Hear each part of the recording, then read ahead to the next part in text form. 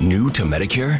Start now. Go to myhealthpolicy.com to learn about some of the top-rated Medicare Advantage plans in your area, including plans for $0 a month in plan premiums, low out-of-pocket costs, and expansive provider networks. If you're thinking about a Medicare Advantage plan, myhealthpolicy.com is a great place to go to find a plan that meets your needs. Learn more about your options. Even talk with a licensed insurance agent. myhealthpolicy.com.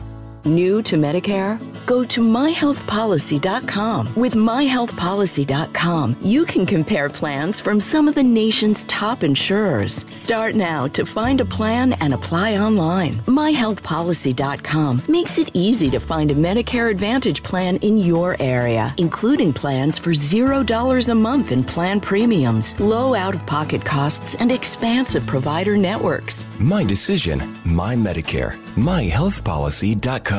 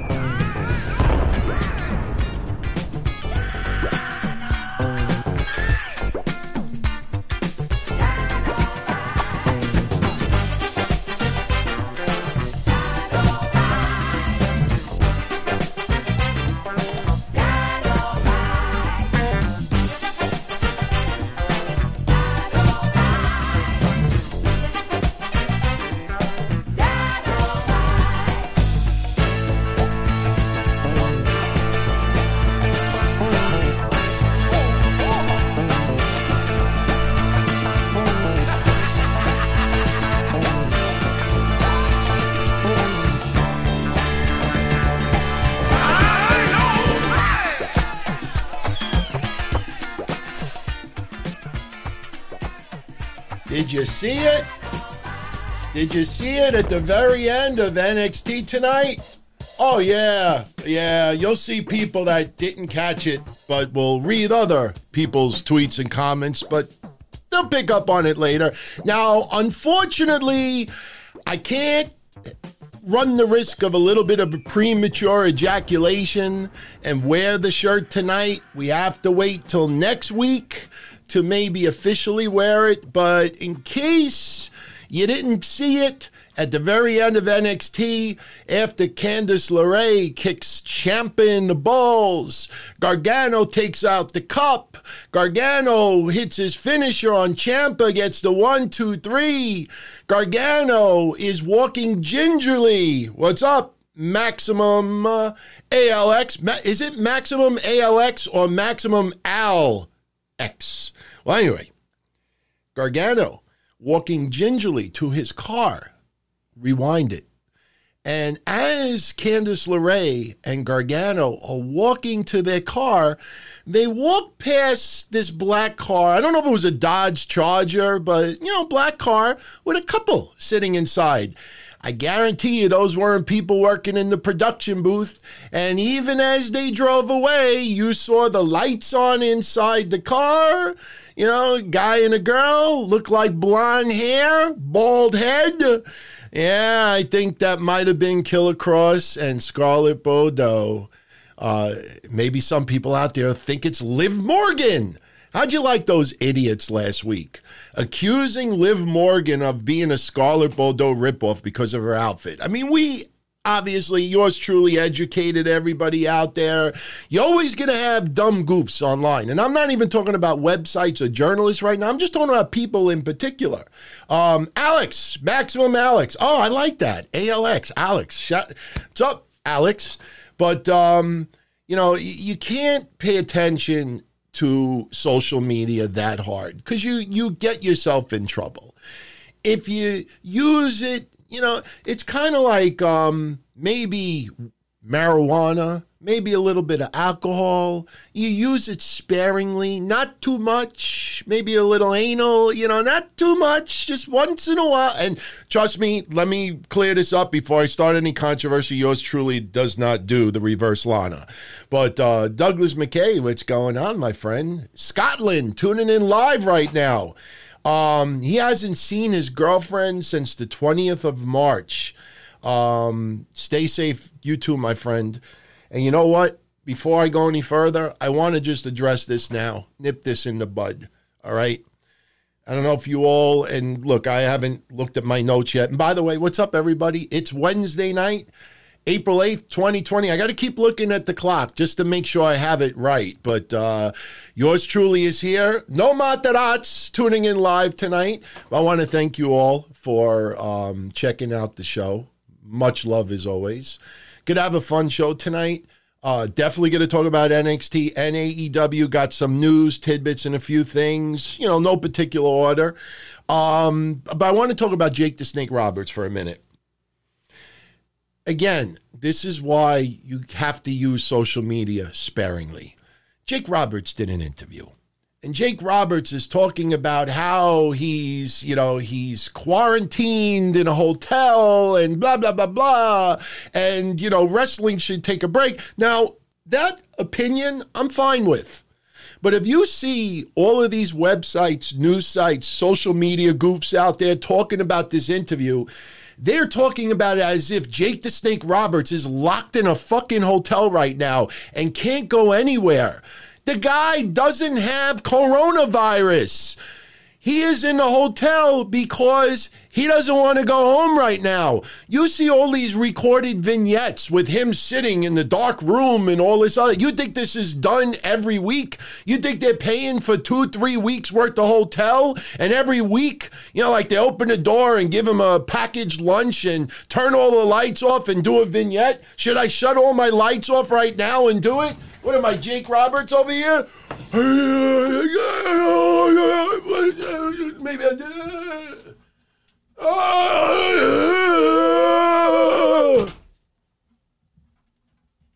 By the way, I loved the Jake Roberts promos. I loved them. They're fucking great. But the guy is aggravated because he can't go out. Every single one of you out there right now that can't work right now.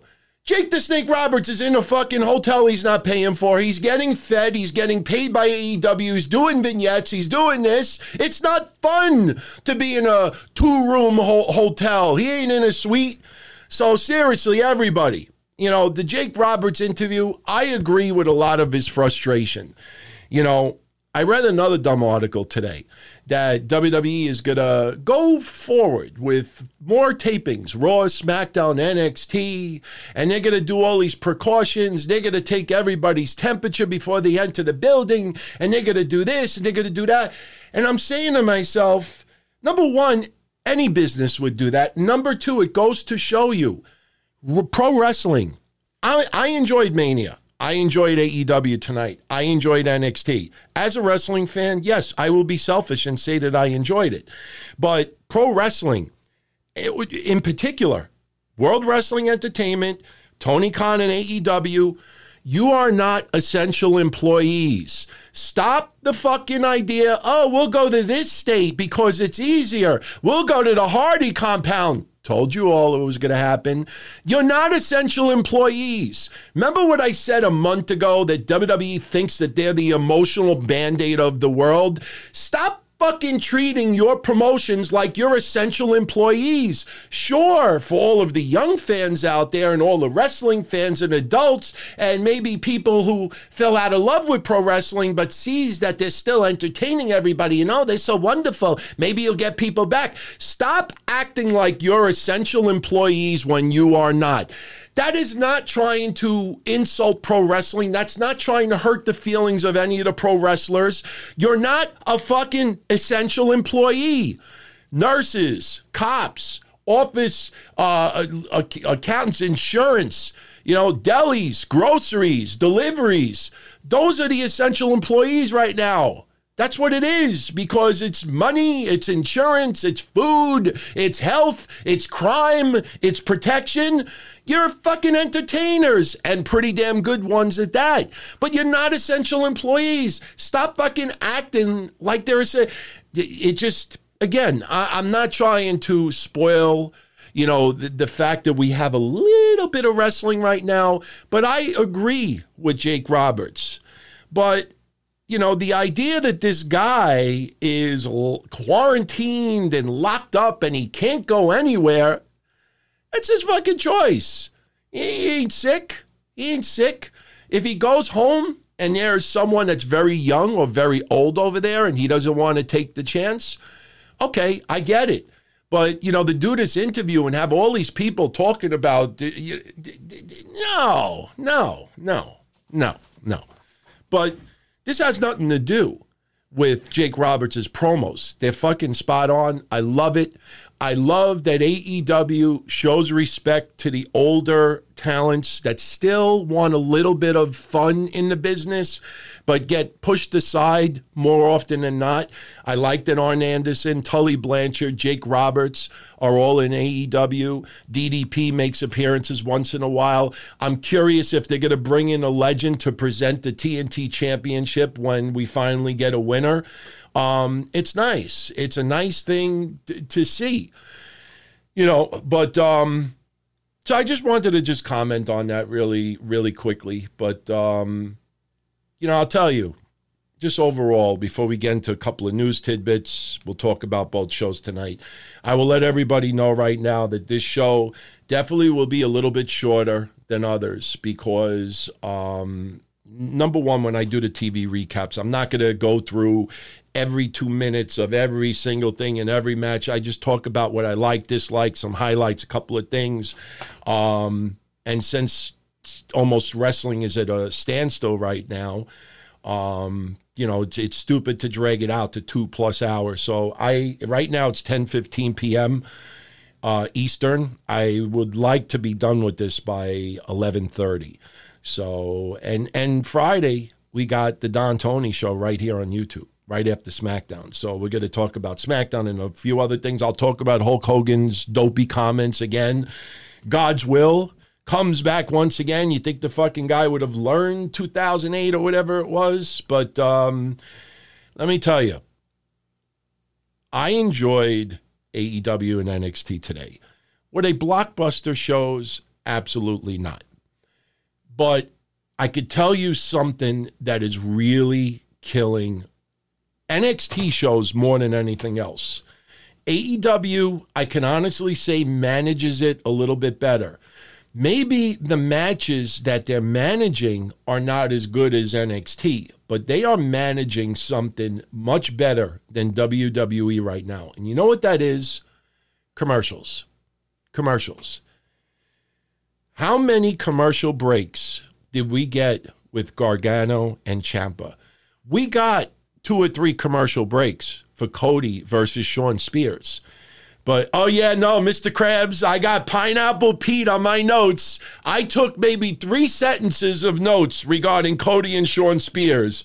But when Pineapple Pete held back Shawn, I said, we got to get Pineapple Pete on this show. And the best part, Jericho thought Jordan was a man. That was even better. You know what? Before I even say the commercials, it would be disrespectful if I didn't say this right at the beginning of the show. Jericho made tonight's episode of AEW 10 times more entertaining. Jericho and Shivani, they have some nice chemistry. Jericho is doing something that I have been saying is needed in AEW since week 2 or week 3. You know what that is? A fucking wise-ass heel on commentary. I like Excalibur. I love Jim Ross, and I really like Tony Schiavone. I'm one of the few that's been praising Schiavone since he came back. But, when you have all 3 of them during a match, oh, this is great. Oh, did you see that? Oh, this is wonderful. Oh, this is great. Oh, this is... We need a cocksucker on commentary. We need an asshole. And Jericho with points tonight was cool. He's showing love for the fans out there. He's showing love for pro wrestling. He just wants everybody to have fun. Big difference tonight. And this is not me shitting, trying to purposely shit on WWE right now. But I'll give you a really good example that I noticed immediately. When you had Lance Archer beat that fucking guy. I got his name written down somewhere. But we had Lance Archer win that fucking match. And Lance Archer was delivering chops to that fucking guy. You go back and you watch that, and Jericho's like, Oh, Jesus. Now, I'm not going to chop myself because I have to do a show. It'll hurt. But Jericho is showing emotion during those chops. Jesus, do you hear that, Tony? Now, I want you all to go back to Monday night when Drew McIntyre faced Big Show.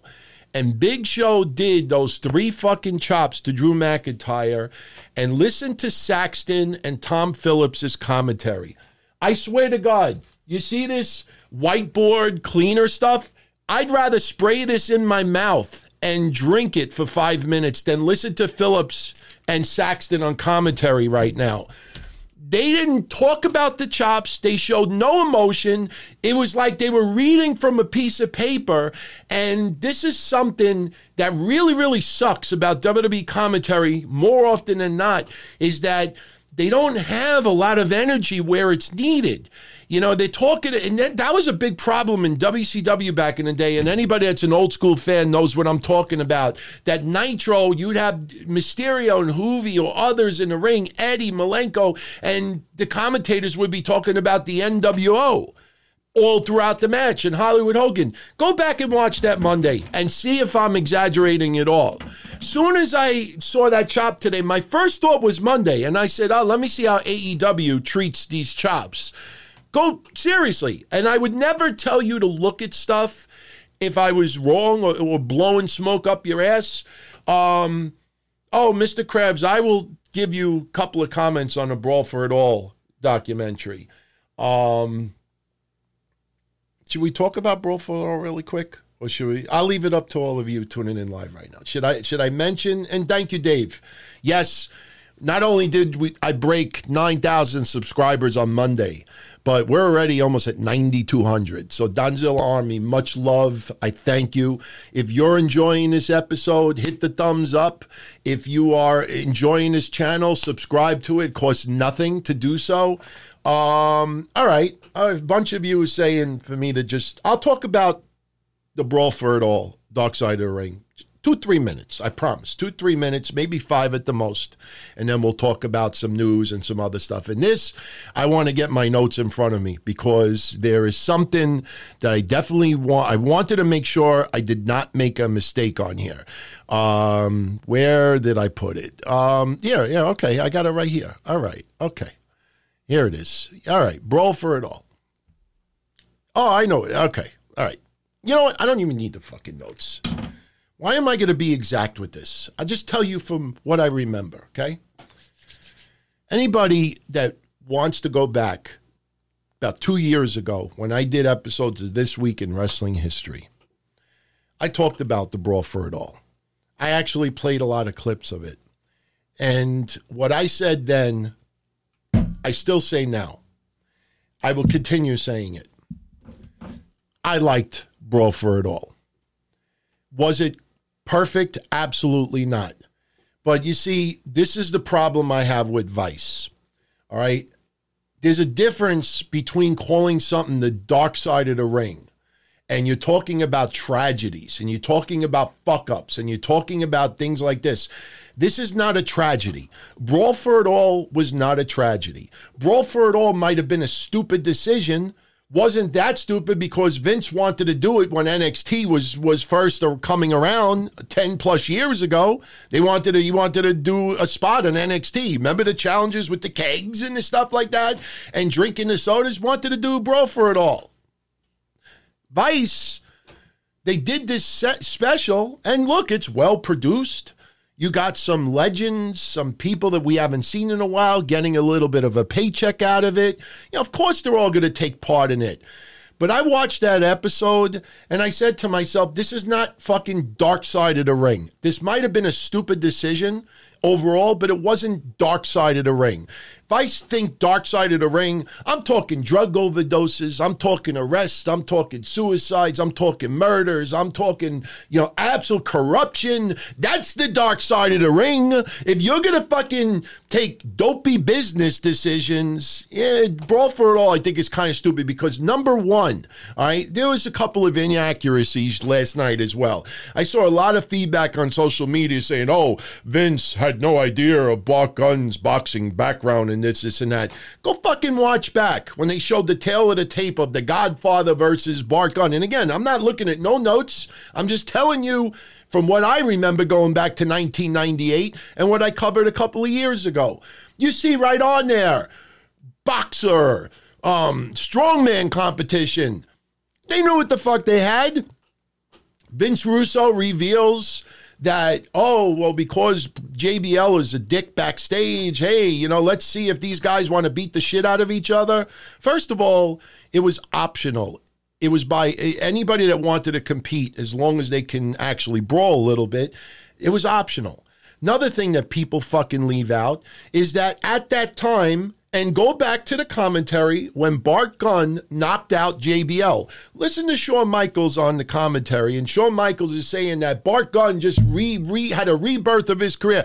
Look at Bart fucking Gunn before Brawl for It All. When I see this, wrestlers got injured, and that was the worst part. Who fucking got injured? Savio Vega? Were they doing anything with Savio Vega in 1998? I don't think so. The Godfather? Yeah, okay. Well, he came back with the whole train even bigger and better, and it was fine. All right, you look at some of the people that had injuries, it wasn't any mainstream megastars that were getting gigantic pushes at the time. It was 3 or 4 people that had injuries. All right? Yeah, they had injuries. How many other times did they do stuff in wrestling where people had crazy injuries? Are you going to do Dark Side of the Ring, the ladder match version? Are we going to see, what was it, Joey Matthews?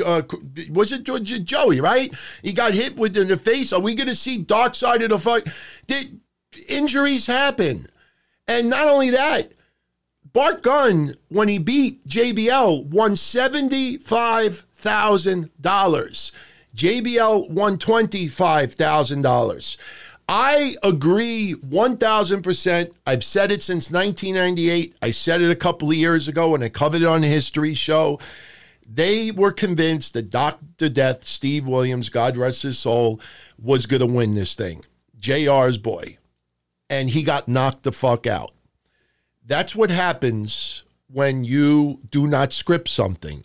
You are not in control as far as who's going to win. Now, if the whole failure was Steve Williams losing, is that Dark Side of the Ring? I guarantee you, people, that if Bart Gunn would have knocked Butterbean the fuck out on that pay-per-view, people would be looking back at this and saying, look, he not only did Bart Gunn with it's just people, it's just like when the Ultimate Warrior, before he came back and everything, when they did that terrible documentary about him, what was the name of that documentary that WWE did with the Ultimate Warrior, the demise of the Warrior? I never watched it. I never bought it. I never downloaded it. I'll never ever look at it. All right.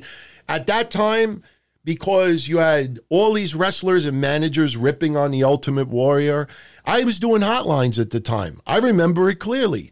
Everybody was on the bandwagon. Bash the Warrior. Bash self-destruction of the Ultimate Warrior. Thank you, Brian and Franchise. And everybody else. Carmelo. The self-destruction of the Ultimate Warrior. What's up, Raph Man? What's going on, my brother? Thank you, by the way. But Ultimate Warrior. Everybody jumped on the bandwagon. Bash Warrior, Bash Warrior, Bash Warrior, Bash Warrior. I never ever left that bandwagon. And yes, he definitely said some really stupid shit early on about gay and everything like that, but I've already talked about, that when he, started getting serious with his wife and got married, he started looking things a little bit differently. It's just that he didn't owe anybody out there a fucking shoot interview and an apology. Maybe you felt you deserved an apology, but as long as you change in your heart, that's the most important thing that matters. Then Warrior comes back. And everybody's fucking loving the Warrior, and then he dies tragically, and everybody on the net is in tears. The same fucking people who are on bandwagons ripping this guy for a decade, now we're in tears, all right? People like to join bandwagons. Brawl for It All, especially when Bart Gunn knocked JBL the fuck out. You go listen to the crowd pop at that time. When it first started, it was not good. When they did the first week, because they were trying to find their footing. This wasn't ever done before. Very few things that are outside. You look at WWE. You know, you look at some of these cinematic things that they're doing. You know, maybe they did something 10, 15, 20 years ago. Maybe it's nowhere near the production value it is now. Maybe something they tried to do failed miserably.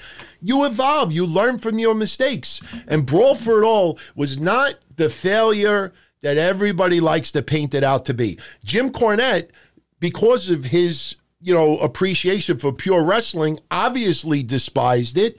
Because people got hurt and it started to get this stigma that, it was a failure, you got to pin the blame on somebody. So somebody decides, let's blame it all on Russo. Blame it all on Russo. And that's the thing that is stuck with this sense. All right. It started out shaky. It was not bad.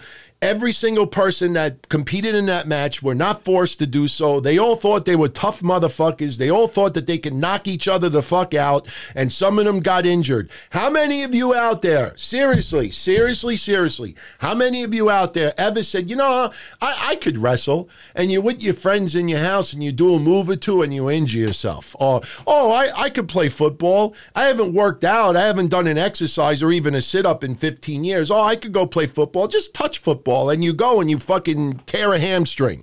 There are things that we have done where we think we could do something and we realize we really can't. That's what it is. Yeah, Mike, your best bargains. Vince McMahon got no heat on the commentary because, number one, almost just about everybody that is featured on these Vice specials are not WWE staff. They're not. These are people looking for paydays. They want to be brought back. It's like Vice is like the Dixie Carter of documentaries. When Dixie Carter was around, she's my aunt and she's the best. And I always heard that she was a very, very nice woman. But whatever you say you got to do to get the money, that's what they do. That's what it is. So this Vice stuff, it's just, again, my take on it is not a popular one. So if I write this on social media, I get 2 likes. You get someone else that'll write the complete opposite and get 55 likes because everybody wants to join the bandwagon that has the most feedback. And that's ripping Dark Side of the Ring. And honestly, that documentary had no business, zero, being on that Vice stuff. That's not a dark side of pro wrestling. It might have been a stupid decision. Also, understand this. This is 1998. This is only a few years after Ultimate Fighting really started to catch on. So they wanted to do something with boxing and this and that. They wanted to try something different. They were in a war with WCW. So there was a lot of reasons. What about the Lions Den match? The Lions Den match, the shoot fight and this and that. Where's the dot? Why? Because it was only one match? You look back at pro wrestling is experimented in a lot of different things. And sometimes it doesn't work out. They made a documentary out there because they knew 200,000+ people were going to watch it just for something to watch. It was good, but it had no business being on there. And it's something for everybody to watch because of coronavirus. But people out there doing these fucking big rants, and I did a rant too, but I did a rant for the opposite reason. Oh, and by the way, everybody, you got to let me know. I bought this. I'm probably going to return it because unfortunately, I don't know if you could hear that or not, but I got myself a nice fan. That feels nice. Let me know if you hear the noise right now. Mr. Krebs says Jinder Mahal winning Dark Side, the heavyweight title should have been on Dark Side of the Ring. Look, wrestling has experimented stuff in the past and it doesn't always work out. That doesn't mean it's the Dark Side of the Ring. Fucking Bart Gunn was doing nothing at that time. Go back, bombastic Bart. Seriously, if you want to do dark, wait a minute. I just thought of it. Didn't Jim Cornette manage bombastic Bart? Fucking black-haired Bart? Seriously, we had Black Bart in history, and I just thought of it. We got black-haired Bart. Wasn't Cornette the manager of that garbage? And they will even admit it was garbage, too. Bodacious Bob and Bombastic Bart, the new Midnight Express. The fuck out of here. To me, that was more of a joke than Brawl for It All. The new Midnight Express. Seriously, come on, man. Bart Gunn was doing nothing. Listen to Shawn Michaels' commentary when Bart Gunn won against JBL. Just listen to it. That's all I have to say. Yeah, Doug McKay, who would have ever thought, the title's coming out of 3MB. Heath Slater, nothing against him. Maybe they'll give him a 24/7 title reign. I don't know if he's had one before. I think he might have had, but, he ain't getting no heavyweight title. They want to do a heavyweight title shot. You know what? Do it in the empty arena right now with coronavirus and do it without the cameras because I have no interest. As far as friends, yeah, it's cool, man. I think that's really cool that, Drew would, want to give a shot to his friend, just have one match in appreciation for 3MB. But as a wrestling fan, I don't want to see that. Seriously. It's like when they showed that segment online where Liv Morgan was crying right before she had Elimination Chamber match. And you know why that was put online? To give you a little bit of guilt because you the women in that fucking match, that sucked. I mean, Shayna Baszler won that, but almost everybody in that match, with the exception of maybe Shayna and Natty, had no business being in that match. Oh, we'll post a video of, my dreams come true. I've always worked my whole life for this, that. Just because you don't work your whole life for something and you're crying about it doesn't mean that you should have gotten that opportunity. It's nothing against her. And by the way, we could segue into AEW. Since I talked about Liv Morgan, perfect segue. On Monday, I talked about Liv Morgan versus Asuka. And I said, Liv Morgan definitely is improved. She's on her way, without a doubt.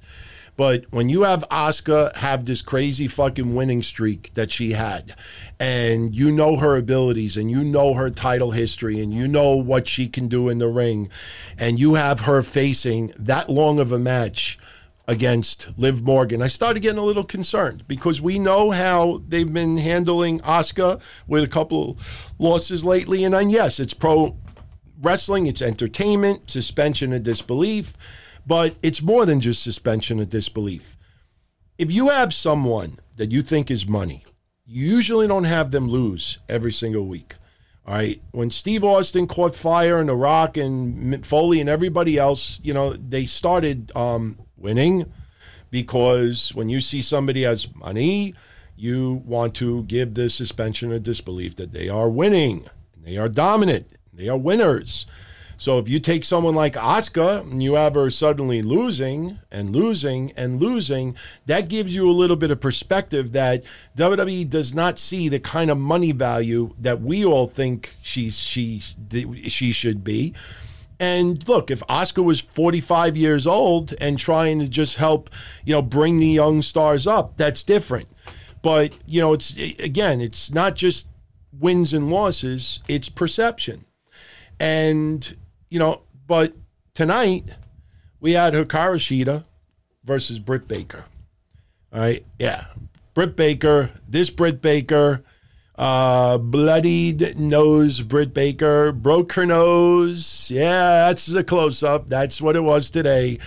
And, this match is going on and on and on and on.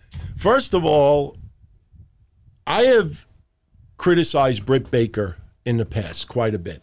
Promo ability, she had that one night that she nailed it really well and then, felt like you were jumping the shark a little bit, but they pulled back. AEW did the right thing. She's not excellent in the ring, but you could see that she's definitely better. I was calling her early on Britt Bella because she reminded me of Nikki Bella. She actually, to me, wrestles better than Nikki Bella. Sorry for anybody out there that doesn't like that. But she's nowhere near on the level of Hikaru Shida. But I'm watching this match today. And again, this is where I got to give Jericho and Shivani props because they made the match so much more entertaining. And not only that, Shivani and Jericho made this match appear better than what it was. She gets busted in the mouth, busted in the nose, and Jericho, when Britt Baker got the upper hand, give her a receipt. Give her a receipt. And not only that, we even had like references to Kiss. And maybe some of you out there didn't understand why all the Kiss references. Shivani is a fan of Kiss. I think, wasn't it not his dream, but wasn't he like so honored and privileged? Remember August 23rd, 1999? All right, Las Vegas, you wanted the best. You got the best. The hottest band in the world, Kiss.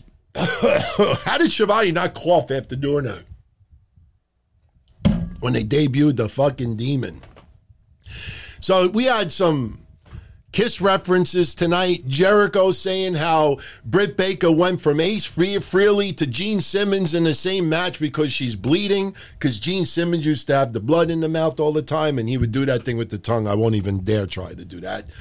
But, I'm watching this match today, and Jericho and Shivani, their whole commentary was to put these two people over. Again, what I talked about earlier with Saxton and Phillips, go back and watch Big Show and McIntyre. Seriously. Especially the part with the chops, and you'll see what I'm talking about. But they put on a great match today. I honestly never thought that Britt Baker was going to win today. They have really pushed the idea of Hikaru Shida being a number one contender. She was 7-1 in her last 8 matches going into tonight. Hikaru Shida versus Nyla Rose, or maybe 3-way or a 4-way, is going to be the match down the line. But the match was great. Was it match of the year? No. It was a top 5 with the women this year? I'm not sure. But for the amount of time that they had in that match, it was good. It was fine. I had no problem with it. And again, Jericho and Shivani enhanced that match, even when things might have been a little bit shungada. The only part that I did not like, but I immediately let it go because of Jericho, there was a part outside the ring where Britt Baker went over the barricade. And we had a decent number of people around ringside. They're in the same, some people got triggered because they said the Nightmare Academy last week. Be fucking thankful that I did all the research and I was right and nobody else wanted to cover that. All right, or QT Marshall, whatever you want to call it. They were in the same goddamn building. These matches were taped last week or the week before. All right, just like when they announced today that Jim Ross is coming back to call Moxley versus Hager next week. We're going to have the same thing where Jim Ross is probably not going to be on commentary for the entire night. He may come back just for one match. Why? Because that night on Dynamite, like 2 weeks ago, I think it was, when Moxley and Hager had that little confrontation, they taped the match that night. Jim Ross was in the building that night. That's why you're going to see JR or hear JR next week on commentary. But... Matthew. Yeah, no, I know AEW's live streaming. I know other podcasters are as well. Look, you tune in live, I appreciate it. You tune in after this is recorded, I appreciate it. As long as you tune in, you're enjoying what I'm doing, that's all that matters. It's not a competition. I actually wrote on social media earlier, and I'll post screenshots if people don't believe me. In the last 28 days, I think it was like 4.1 million minutes have actually been watched here of My Ugly Face in the last 28 days. That's an insane number, but trust me, there are other fellow podcasters right now with wrestling stuff on YouTube that do even much bigger than that. But, and I still have audio-only versions. Patreon has the ad-free versions. So those haven't gone away. It's the YouTube in addition to everything else. You can hear the fan in the background? All right, let's shut this son of a bitch off then. I'm actually I already set up an Amazon return for it. I'm going to get one of those little handheld ones that look like a dildo with just a fan on the end. It's just, you just hold it. And I'll just keep it down here and hopefully, if I'm not wearing a hat one night, you don't see, my hair blowing back. Who was that goof model, Fabio? Remember when he would have, those commercials and his hair would be blowing in the wind? I can't have that right now. But thank you, Zacharu, for the kind words. But again, Jericho and Shivani really enhanced that match. The only part that I didn't like during the match You had Britt Baker, who was thrown over the protective barrier, and we had many more people around ringside than we did the week before. Again, remember where they were. Remember the restrictions at that time. And not only that, they had a certain number of people on one side of the ring, a certain number of people on the other side of the ring. You know, yes, they really pushed the envelope with as many people as were there. But look at it like a drugstore right now or a grocery store. You know, if there's 5 people online and they're all 6 feet apart, and then you look 2 aisles over, 2 cash registers over, and there's 6 more people there, yeah, it was spread apart pretty good today. But Britt Baker gets thrown over the barricade, and you have some people standing outside, and you had this guy Musa, Sean Dean, and the girl wrestler, the female wrestler, Danny Jordan. They basically held Britt Baker down so Hikaru Shida could do, I think, one of those running knees. But first of all, again, this is something that I've always complained about with AEW. And you know what? We've seen enough of her bloody face, so get out of here. But the one thing with that move is with the less experienced stars, timing is everything. And you can't take your sweet-ass time to do certain spots. The one that everybody always focuses on the most, and it's not just AEW that does it, WWE does it as well, is when you get like 2, 3, 4, 6 people knocked outside the ring, and they're all positioning themselves, and they're all holding each other, and they're just like waiting for the person to climb the rope and dive on top of them. But what they did was all 3 of them were holding Britt Baker down so Shida could do a move, and it's taken forever. And Britt Baker, it's like they're not even holding her down. And they're not even like, you could see it, they're not even forcing her down, and she's just looking like,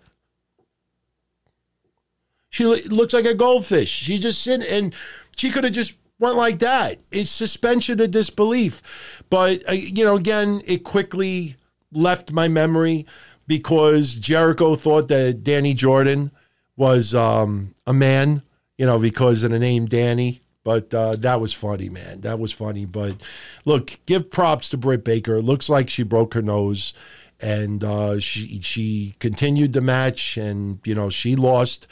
There was another point where she asked the referee for a glove because she was going to put the mandible claw in Shida's mouth. I don't care about the coronavirus stuff as far as the mandible claw goes. But, asking a ref for a glove to do, a move that you're not supposed to is kind of goofy in my opinion. But the match was fine. The match was fine. Jonathan Flores, did you PM me on Twitter about the shirt? I don't think you did. So I said, people PM me on Twitter. Some of you didn't. Sorry. PM me on Twitter. I'll take care of it. But, so the match was fine. I enjoyed it. I got a kick out of it. I don't want to mention names. Not trying to start controversy.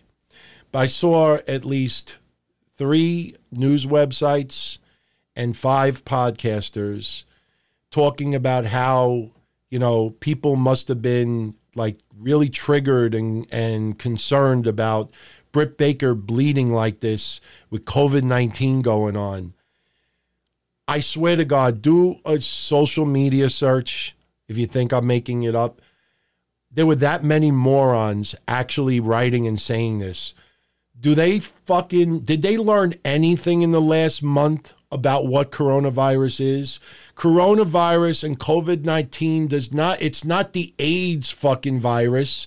It doesn't get transmitted because you bang someone or blood. It's a respiratory. It's in droplets. Oh, I'm not mentioning no names and everything. I'm not mentioning names. I'm not going to start controversy. You want to look it up. If the shoe fits, wear it. I tell it like it is. See, this is the thing too. Sometimes I make comments like that, and maybe people that I'm friendly with in the podcasting world might have said the same thing. Sorry. Number one, I don't check everybody's social media page to make sure that this person didn't say anything, or this person didn't say anything, or this person didn't. No, I'm going to speak my opinion. And if other people, unfortunately, get caught in the crossfire, well, in my opinion, don't fucking say something stupid like that. But again, people like to write stuff simply to get, attention. But this idea, because Britt Baker was bleeding in COVID-19, oh my God, blood. Idiots. Yeah, okay. And you could get AIDS by French kissing someone in the mouth that has the virus, right? Scholars, geniuses, morons. I'd love to say the P word, but it's YouTube and I don't want to get myself in any trouble. But next, we had something that I enjoyed, but I don't understand. It wasn't so nice we had to see it twice. Can somebody explain to me why we had 2 Moxley Hager promo packages tonight when the fucking match is not happening tonight? I could see doing one and you're hyping up for next week. I understand why, because they have to fill time, but in my opinion, there was no need. First of all, I'm happy Hager is in AEW, and I'm happy that he's doing a pretty damn good job in the ring right now. But, sorry, I think back at WWE, Hager isn't suddenly must-see fucking television. And they did the promo package early on, Hager, Moxley, Hager's wife. If you don't win, you don't come home. I love the package. It felt, very well done, and it made you believe everything. But then like 20 minutes later, we get another fucking package between the two. You usually air multiple packages when it's the same night. Didn't we have that one episode of Dynamite where we had Britt Baker Appreciation Night? Didn't they have like 2 or 3 sets? Maybe I'm just remembering it wrong, but I just felt no need for 2 deeply produced packages when the match is not even taking place the same night. It's just my opinion, but they were well done. I'm not complaining. Package regarding Cody hyping up his match with Shawn Spears later on, Spears as well. And, one thing I think people need to realize that other than Hikaru Shida versus Britt Baker, you had the 90-second match of Lance Archer. I didn't even talk about that match. It was Lance Archer versus Alan Angels. And again, I brought up before, as far as the chops, I was hoping we were going to get Marco Stunt taking on Brody Lee today. If anybody saw my Twitter earlier, I said, because they just said Brody Lee was going to be in action tonight. And I said, oh my God, if they give Brody Lee versus Marco Stunt, after last week when we had Lance Archer versus Marco Stunt, we got Lee versus Stunt today, I'm going to have to smoke a cigarette because I'll have that mental orgasm again. Seeing Marco Stunt just get thrown around like a fucking sack of potatoes is fun as a wrestling fan. But somebody call OSHA.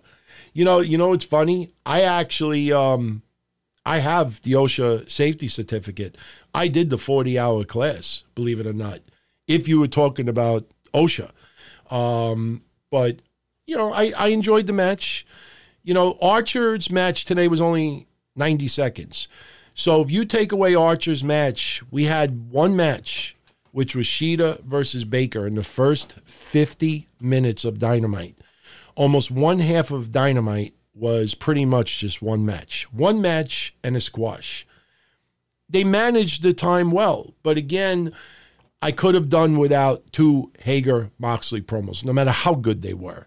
But so now we're already approaching hour 2, which, not necessarily a bad thing because things are flowing. But I tell you, man, a lot of people on the net got offended by it. I don't even have to really look at my notes on this one.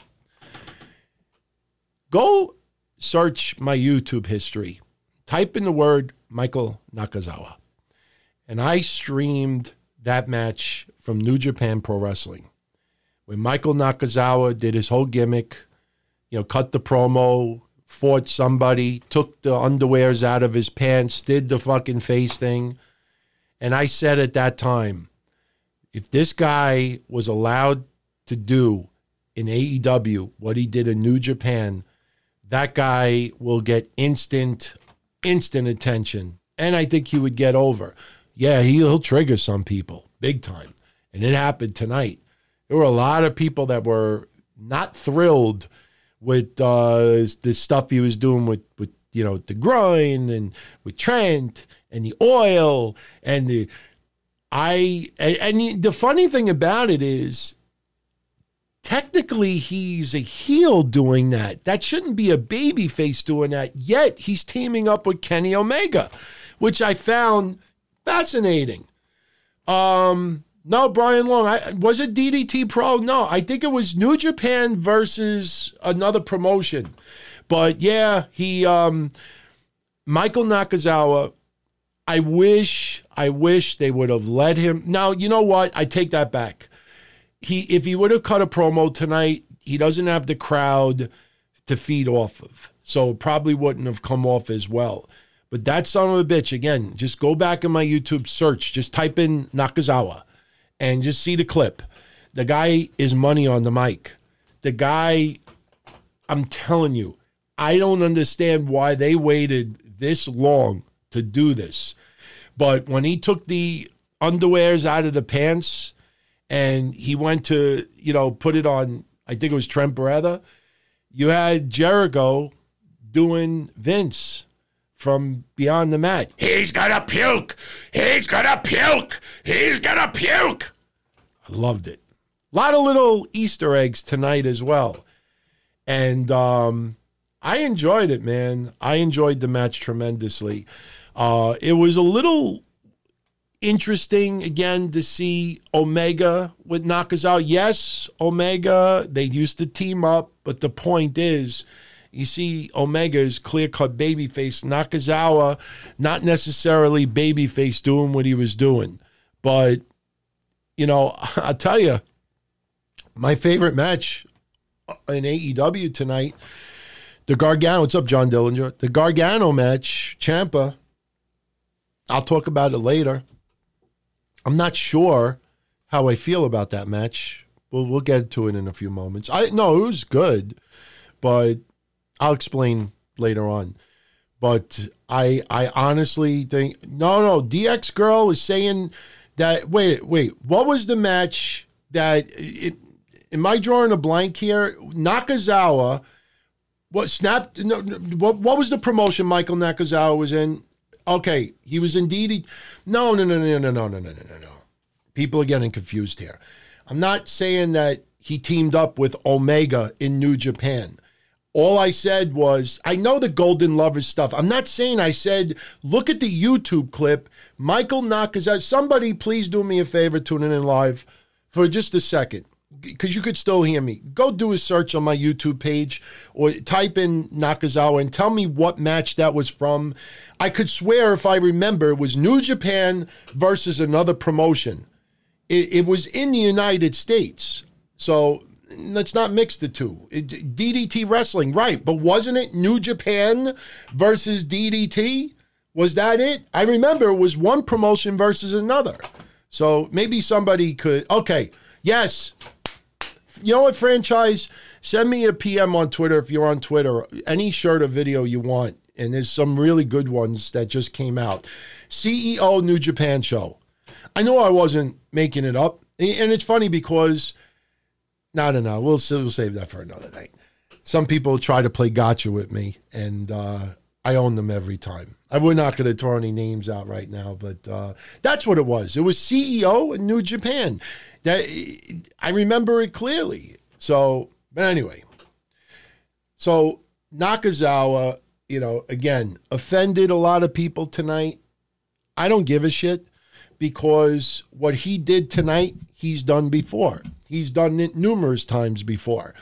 The people that got offended tonight, all right, not everybody watched New Japan. Not everybody watched DDT. Not everybody watched these other promotions. I totally understand that. But for the goofs out there that always claimed that they watched this stuff, that always claimed that they followed some of these promotions, and then get heavily triggered tonight because of Nakazawa and his whole thing he was doing with the oil and everything else, that's how you expose the frauds. And you see, like I said, when Lars came up on the main roster and Lars is doing all these moves off the rope, and you see these people out there like, like just fascinated about his moves or complaining about this or this thing. And they act, and then you realize they never seen him wrestle before, but yet they claim they watched NXT every single week. That's how you expose the goofs. But, okay, DX girl, I'll bail you out, okay? He was on the show, but he wasn't under contract with New Japan. Right. But he was on the show, and it was CEO versus New Japan. Was he a part of CEO? I don't think so. So, again, he was on the New Japan show. That's what I was saying. He was on the New Japan show. I should have been a little bit clearer, to be honest as well. But seriously, if you've never seen it, even if you don't give a shit about me, just do the search and watch the Nakazawa match from CEO versus New Japan. You hear him on the mic. You just picture when a live crowd comes back, he is going to trigger a lot of motherfuckers. So I'm definitely, I know, Brian, it sounds like who's on first. We're getting a little semantics here. Just watch the clip. Even if it was CEO versus NWO, watch the clip. It's worth it. It's that good. The fact they did a whole segment about Michael Nakazawa a couple of months ago should tell you it's worth checking out. But in case you've never really seen his work before, you'll get a hard introduction to him. But anyway, next we had Britt Baker. Well, actually, before Britt Baker, I'm going one step ahead. We had Brody Lee showing up in that Mercedes truck or whatever it is. Yeah, I can admit I'm wrong, John. Sometimes I'm not perfectly clear in things that I say. Sometimes I ramble way too long. I totally admit that. Absolutely. Brody Lee. Okay. Brody Lee comes out, pulls up Mercedes truck, well-dressed like he's been. The creepers are outside. He's pissed off. They're not dressed. All right. And now I'm seeing more and more people getting triggered online. This Vince McMahon ripoff, it's getting old. Brody Lee's turning into damaged goods. Go fucking watch your NXT and shut up. Seriously. Shut up. Because I said this since week 2. It started with Vince, but it's morphing into a guy who is drunk with power. It's drunk with power. That's all it is. Stop overanalyzing it. You could compare it to the mafia. You could compare it to a billionaire. You could compare it to any dickhead boss out there. He wants the creepers to dress better. He is drunk with power. I said that 2 weeks ago. Just remember those 3 words, and you'll enjoy the Brody Lee character much better. He is drunk with power. And I expect sooner or later, some members, I even talked about this before he debuted. You're going to see some members of the Dark Order get kicked out of there. Maybe they'll quit on their own. And then Brody Lee, there's going to be a segment where Brody Lee, I would wear the suit right now, the jacket, but it's hot in here. I don't know why. I have an air conditioner, but I'm not going to put it on now. But Brody Lee, there's going to be a segment down the line where Brody Lee is going to be all by himself. He's going to realize that he's drunk with power, and he may not care. You want to compare it to something? I just had a really good one. Scarface. Now, yeah, he's not fucking Puerto Rican and, stay tuned, say hello to my friend, motherfucker. No, but Scarface, remember at the end where he's sitting in his fucking estate and he's by himself and he's got the cigar in his mouth and he's got nobody because he fucked everybody over? It's a comment. He's drunk with power. It's shots at Vince, but the character is drunk with power. These people writing this stuff online, they just want you to have a conversation with them. Just stay away from that. You'll enjoy it that much better. He's fine. He's fine. He's going to have a feud soon. Carmelo, why would I have a brawl for it all with Jason Solomon? Seriously. I mean, realistically, knock him the fuck out. No, seriously. Honestly, Jason is deceivingly strong. I hung out, and you know what? See, you asked for it, dude. You asked for it, and you got it. Do you know, everybody, it was 2 days ago, the 1 year anniversary of this, I'll trigger people even more. I'll put a bigger version on it. That was last year at Lucky 13 WrestleMania weekend. That is yours truly on the left, about 60 pounds heavier.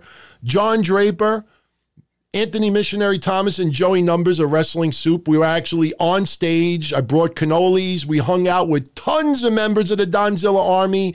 We had a blast. I said it that weekend. That was a life-changing night for yours truly as far as this stuff goes, because it was such a powerful night. So many of you showed up, and not only showed up, we're telling us story after story after story on how we all, just like really put smiles on people's face and had people laugh over the years through your darkest times. I started doing a wrestling hotline in 1997 because I was really in my darkest times. After my car accident, thinking I'm not going to walk again and stuff like that, I was in a dark period. And when I really blew up in 99 and became the #1 wrestling hotline in the United States, that didn't happen because I was so fucking good. I was just dedicated. Why? Because I still wasn't working, and I broke up with my ex, and I was in a massive depression. So when I had people that night and leading up to it, I had surgery. A lot of people may not know this, and I'm not saying this for anybody to be like, oh, you're such a great guy. You know what diverticulitis is? Brock Lesnar had that, where they actually go into your stomach and they actually cut a piece of your intestine out and then they stitch it back together. I had that surgery less than a month before this Lucky 13 gathering. And leading up to it, Mish, a lot of you out there like, he's not going to go. He's not going to go. I actually videotaped myself meeting up with the fucking bakery guy who gave me all the cannolis so people would realize. I said, unless I'm dead, we planned that 2 years in advance. And I said, unless I'm fucking dead or in jail or a family member dies, I'm going to be there. And Jason was there that night as well. In fact, there's like over an hour's worth of footage from that night, which I got to put on the YouTube channel for everybody. But Jason showed up, and it was a wonderful night. Jason got on the mic as well. So, and we were talking outside for about a half an hour, and we were just trying to figure out why everybody thinks we hate each other for some reason. I know where it started. A lot of people don't know where it started. Maybe I'll share it Friday. If you're around Friday night, I'll share where the heat started. Jason knows too. But it's not any controversy. It was just a difference of opinion on a certain topic. And right away, people expected us to have a brawl for it all, I guess you could call it. But that wasn't going to happen. Jason is fucking great people, man. Seriously. Jason is one of the good guys. And, he's a good guy. But anyway, let's get back to the recaps. Because, like I said, I wanted to be done tonight by 11:30. And time's starting to fly. But, the other stuff we can always save for Friday. But anyway, so we had the Brody Lee segment. Then we had Britt Baker, with the bloody nose, and she's cutting the promo on Hikaru Shida.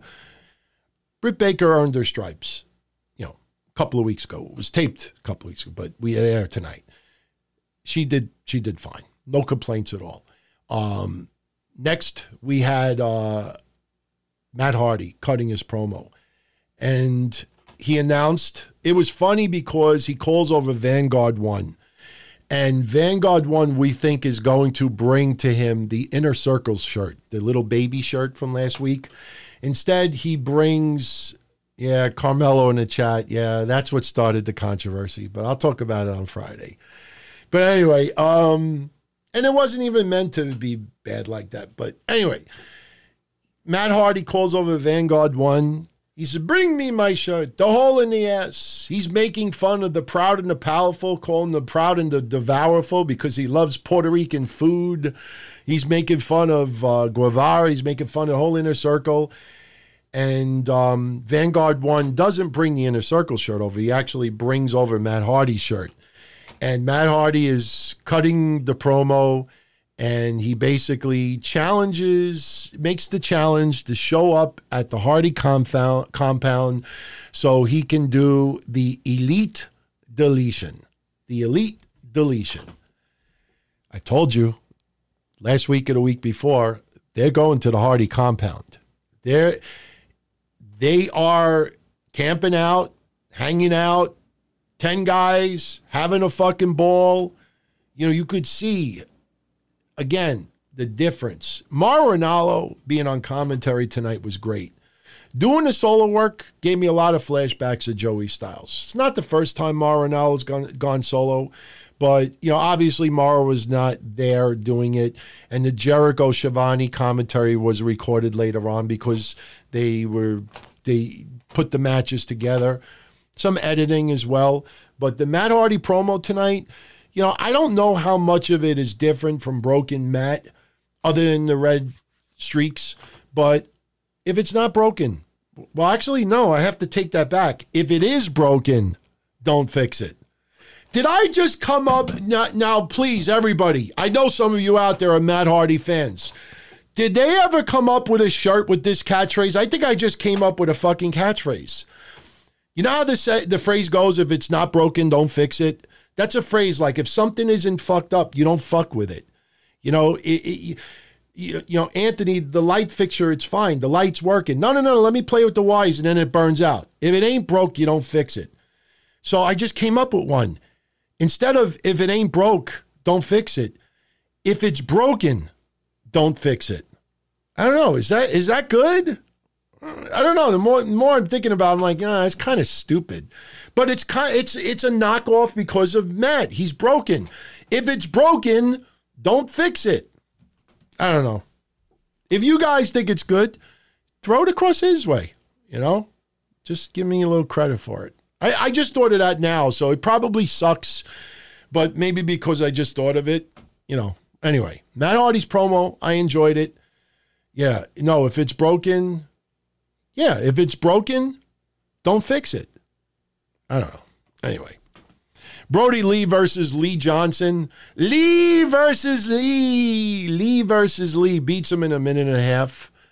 And then, remember my tweet earlier today? If Brody Lee beats the fuck out of Marco Stunt, I'll smoke a cigarette tonight. Didn't beat him up, but they had that little stare down. Now, do I want to see Marco Stunt in the Dark Order? Just think about that for a minute. If they're all wearing masks and he's wearing masks, it's going to look like the Addams Family when they had the cat sitting next to them or the dog, whatever it is. You know, Marco Stunt is so short that he puts a mask on. It's going to look like there's a pet standing next to them. But, I was just I'm fantasizing, man. I want to see Brody Lee beat the shit out of Marco Stunt next week on AEW. But yeah, as I said before, Matt Hardy challenged Jericho he wants to delete the elite deletion. So I am definitely looking forward to that. Some of you are crazy, man. Seriously. Mr. Krabs, better heel, Tony Soprano's mother or the Inner Circle? I was never a fan of The Sopranos. Never liked The Sopranos. And the reason why I never liked The Sopranos is because I live in Howard Beach, Queens, 2 blocks from where John Gotti lived. Knew a lot of gangsters, cardboard gangsters, former gangsters, whatever. And some of the characters were fine. You know, my family, my mom and my dad are very good friends with Paulie Walnuts. I've on my personal page, and maybe I'll post it next week. My personal page, you know, they were hanging out with him for New Year's Eve a couple of years ago. But some of the characters in The Sopranos were so overly stereotyped as far as Italians go that when you grow up in this area, and I'm not going to paint anybody with the growing up Don Tony stuff today when I was a member of John Gotti's Fish Club for one night as a guest. You know, when you're around that, and I was never connected. I don't want anybody to think I'm trying to be a gangster or anything. I was never connected. But the thing is that when you see it on TV, that's why there was an old movie back in the 90s, something Bensonhurst. It wasn't, remember Cabby from Escape from New York? What was his name? The guy that died. He was older guy. I'm drawing a blank right now, but he was in this movie, something Bensonhurst. And I don't even think Ernest Borgnine, I think his name was. But he was in like something Bensonhurst. And I remember going on a date to the movies that time, and I dated this Italian girl at the time, and she wanted to see this Bensonhurst movie, whatever it's, something Bensonhurst. And Ernest Borgnine's in it. And I'm sorry, I'm thinking to myself, Borgnine, is that even Italian? I don't even know if it is. And I went to the movies, and I'm sitting here, and I'm looking at all of these non-Italians trying to act like they're Italian mafias. And when you're an Italian person, you see that, it's like, get the fuck out of here. So I couldn't get into it. The Travolta Gotti movie, seriously, I'd rather watch a 6-hour marathon of Baron Corbin. Spike of Bensonhurst, yeah. That is, and a lot of people like that movie. I stood in the movie theater because I wanted to get laid that night. I'm not even kidding. I said I enjoyed it to her. I had a great time. Let's go back and see it again. I don't think I got laid that night. That's what was even worse about it. But I never liked The Sopranos. Never liked it. I would watch an episode here and there. I watched the final episode, and I was like, oh, man. I'm so glad I never watched all these seasons. And you know what? I know I said I was going to finish 11:30. Let's make it 11:45. That'll be exactly 90 minutes, 95 or 100 minutes, as long as it's under 2 hours. Because I'm learning now that with YouTube, you go over 2 hours, that it needs like an extra 2 hours to process like any extra footage after 2 hours, which kind of sucks because when I put up that the show is done, I get all these private messages like, the fuck, man? It's like starts off, it's all cut off and shit like that. So that's a little thing I just realized. Nobody ever even told me about that. That if you stay under 2 hours on YouTube, when you're finished, the whole thing is online. Goodfellas is my favorite movie of all time. Not even close. Goodfellas, I have watched, put it this way, I've watched Goodfellas more than some people get laid in their lifetime. I've watched Goodfellas so many times, and it doesn't get old. So I could watch, there's some movies that even if it's on regular TV, you're just changing channels. And even if it's on regular TV and like the nudity's cut out or the curses are cut out or the violence is cut out, you still stop and you watch it anyway. That happens to me with like Goodfellas, Spaceballs, Godfather, things like that. There's some movies, like my girl, like Dirty Dancing or Pretty Woman. I'm sure any guy that's out there that's heterosexual, that I don't care if you're in your 20s right now or you're in your 60s right now. I guarantee you, if you dated someone that if Pretty Woman or Dirty Dancing showed up on the television, it wouldn't matter what the fuck was going on that day. They would tell you, stop, don't change the channel, blah, blah, blah, blah, blah, blah, blah, blah. That's why I don't like either one of those movies. Casino I liked a little bit. Casino I didn't like as much as Goodfellas. That movie that just came out recently with Pacino and De Niro and Pesci, what was the one on Netflix? I can't remember the name right now. I couldn't stand that. I went halfway through that. That was such a forced wannabe Goodfellas. Martin Scorsese directed that too.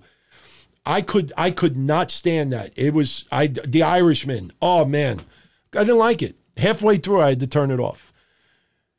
So anyway, getting back to AEW, we have Pineapple Pete.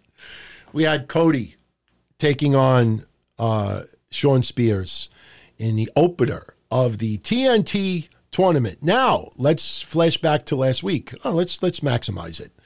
Last week, my predictions were Cody to advance, Darby Allin to advance, Cody in the finals, Dustin advances, Lance Archer advances. So it would be Lance Archer versus Cody in the finals with Lance Archer winning. There has to be some fucking payoff for Jake the Snake Roberts being there especially. I think that is basically what we are going to get. And tonight, so far, I'm 1 for 1 with my predictions. And, because this is the thing. I know AEW has this deal right now where you could win like, I don't know, $1,000, a 15-minute call with your favorite AEW star. All you got to do is go on our website. I went on the website. I was going to participate, and I swear to God, if I was going to win, I was going to give it away on here. But then it's like, you got to take a picture of yourself holding your predictions. I'm like, come on, man. I'm not doing that. What am I? I can't do that.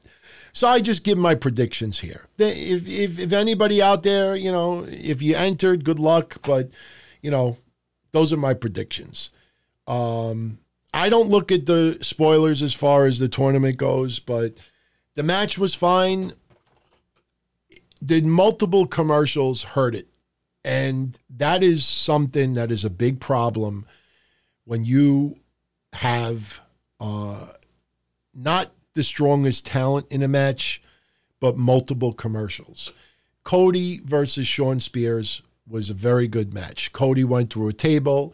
We had Pineapple Pete holding Sean Spears so Cody could nail him. Pineapple Pete, Jericho, priceless on commentary again. I mean, it was a fun match. Jericho and Shivani nailed it. And Tony Khan said today on Twitter to expect more commentary with Jericho and Shivani beyond tonight. And the reason being is because they taped a boatload of matches the same 2 days that they were in that school.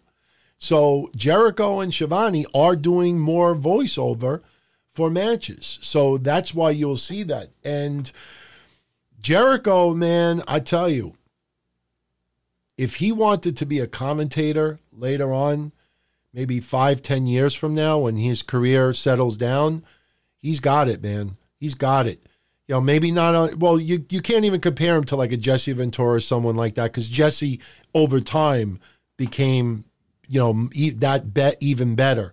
The fact that Jericho's not a regular play-by-play guy, and we also got to remember too, and I'm not trying to poo-poo on anything, but we always got to remember everything that we bring up. This was pre-recorded. Some of this was edited.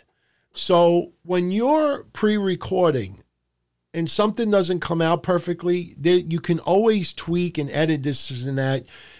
When they're live in person, done a live episode, that's where you may see a little bit of the holes. But as far as what I watched tonight, he made it that much more fun. But again, nothing against Sean Spears. Early in the night, Sean Spears is telling Nakazawa, I'm looking at you, because he's still looking for a tag team partner. It's like, nothing against Sean Spears, but do I really want to see Sean Spears in a main event going that fucking long with that many commercial breaks? And it's going up against Ciampa and Gargano. That was a hard sell for me if I was only watching one show. Me, since week one, I watch both shows together. I have one on the computer, one on the TV, and I have my laptop taking notes. I have 3 things going at the same time. So far, I've been able to do it and stay focused and pay attention to everything. But if I was forced to only watch one thing at the time, go back to the Monday Night Wars. Monday Night Wars, I know I had a computer at the time, but the computer was in my living room. And I only watched Raw and Nitro in my bedroom. So it's not like I could be on social media. And plus, I don't even think we could watch Raw and Nitro on the computer at that time. No, we had 56K modem. In some cases, it was a 33.6. You imagine if we tried to watch like television with 33.6 connection? Oh my God. Some of you younger fans out there, you have no idea the brutality we went through in the 90s with Real Player and stuff. Holy shit. It would have been god-awful.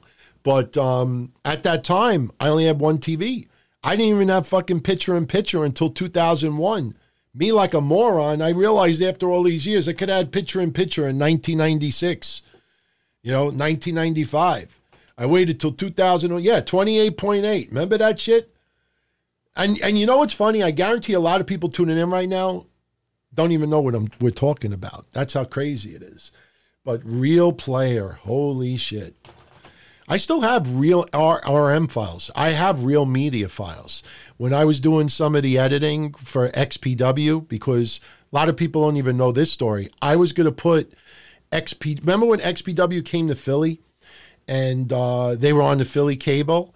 I actually was trying to figure out a way to put XPW online in real media form so people could watch it online. I have one episode that I edited for XPW, and we were going to put it online. The problem is that they gave me so much pressure, and they're like, hey, you put this online, man, you got to do this every week.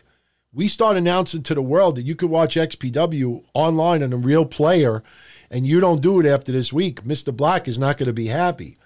So I was like, nah, I can't fucking do it anymore. And by the way, since we're speaking of XPW and that's not WWE, since everybody is talking about face masks, somebody gave me a little shout out the other day, and I had to share this with everybody out there, especially since this guy was seen recently in NWA.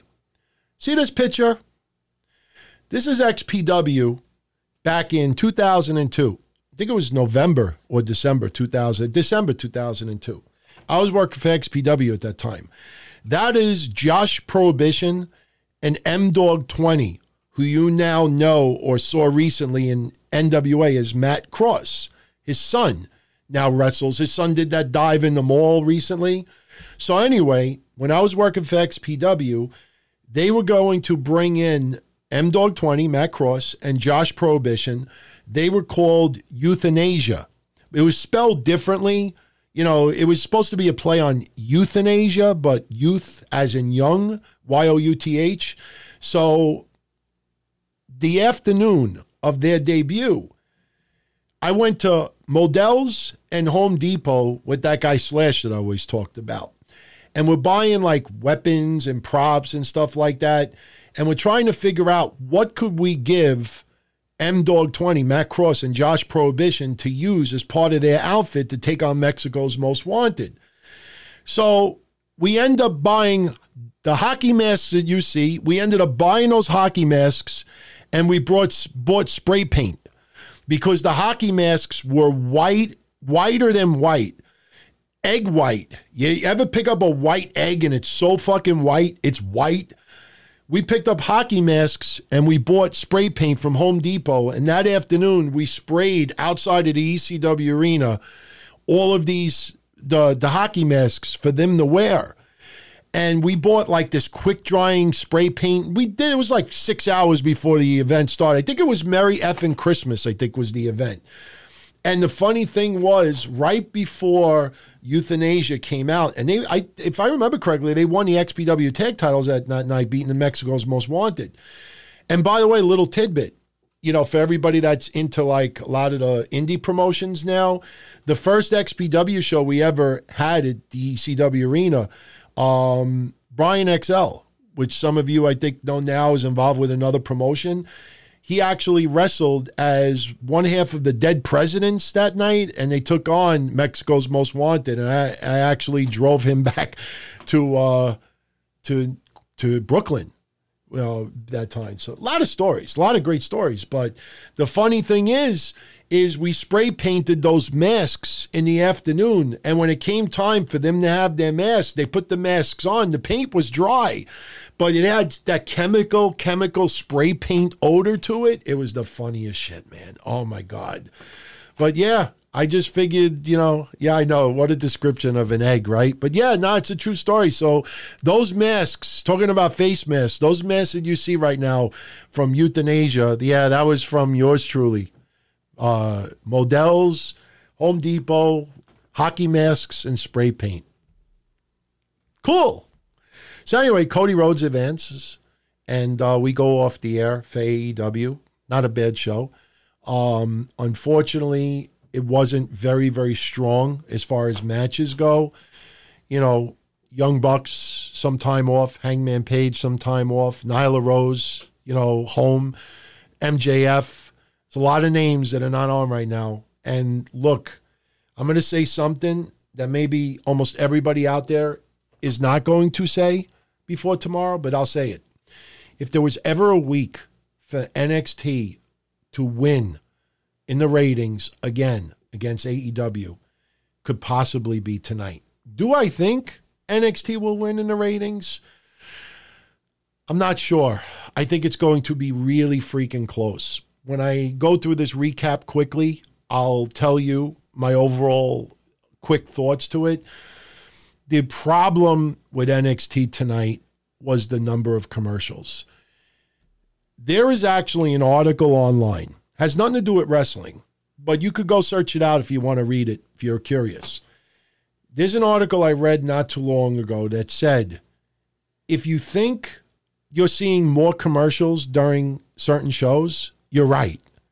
And it got into this whole thing about added commercials, this and that. And there's no doubt in my mind, WWE is airing more commercials now than they ever did before. Never did before. Because they get that little bit of extra revenue. And some of these multiple commercial breaks are killing their product. It's killing that product. To me, it really hurt their main event tonight. The opening match, the ladder match, the women's match, to determine the number one contender for the NXT Women's Championship. Hey, look, man, I tell you, maybe Jericho calling Billy Gunn a fanboy earlier, did it for me, but, the women's match did it for me as well. Not saying that it's not as bad, as I'm claiming it to be. The women's match was fine. It had a lot of, good night, John. Get some sleep. Almost made it sound like that I was signing off. I'm like, whoa, wait a minute. Whoa, wait a second over here. I'm still here. But anyway, just getting back to the women's match. I said this a couple of weeks ago. I said it last week as well. You had this big tournament. Usually have a tournament to determine a champion. Now they're doing a tournament to determine a number one champion. But anyway, the ladder match, some of the participants, I'm sorry, I'm still not into Chelsea Green. Tegan Knox, okay, a little bit. Mia Yim, I like. Candice LeRae is okay. Dakota Kai with Raquel Gonzalez is fine. But for me, my whole prediction originally was Io Shirai. You remember last week? I said, I want to see Io Shirai take it. My video from last Friday, when I said why I felt Charlotte should win the NXT Championship. I want to see Charlotte face new people. And the first person I'd like to see her face is Io Shirai. And we had the women's ladder match today, some really hard bumps. And Mr. Krabs, have a great night, my friend. The Edge Orton commentary, help you fall asleep. I agree, man. The Gargano Ciampa, when I get to it, I'll talk about, that how that went off as well. But getting back to the women's match, though, they all worked hard. There was one point that I did not like. Dakota Kai was in the middle of the ring, and I think it was only Chelsea Green that was knocked outside the ring, and you had the other three women in each corner actually playing off that they're laid out. Go back and watch it.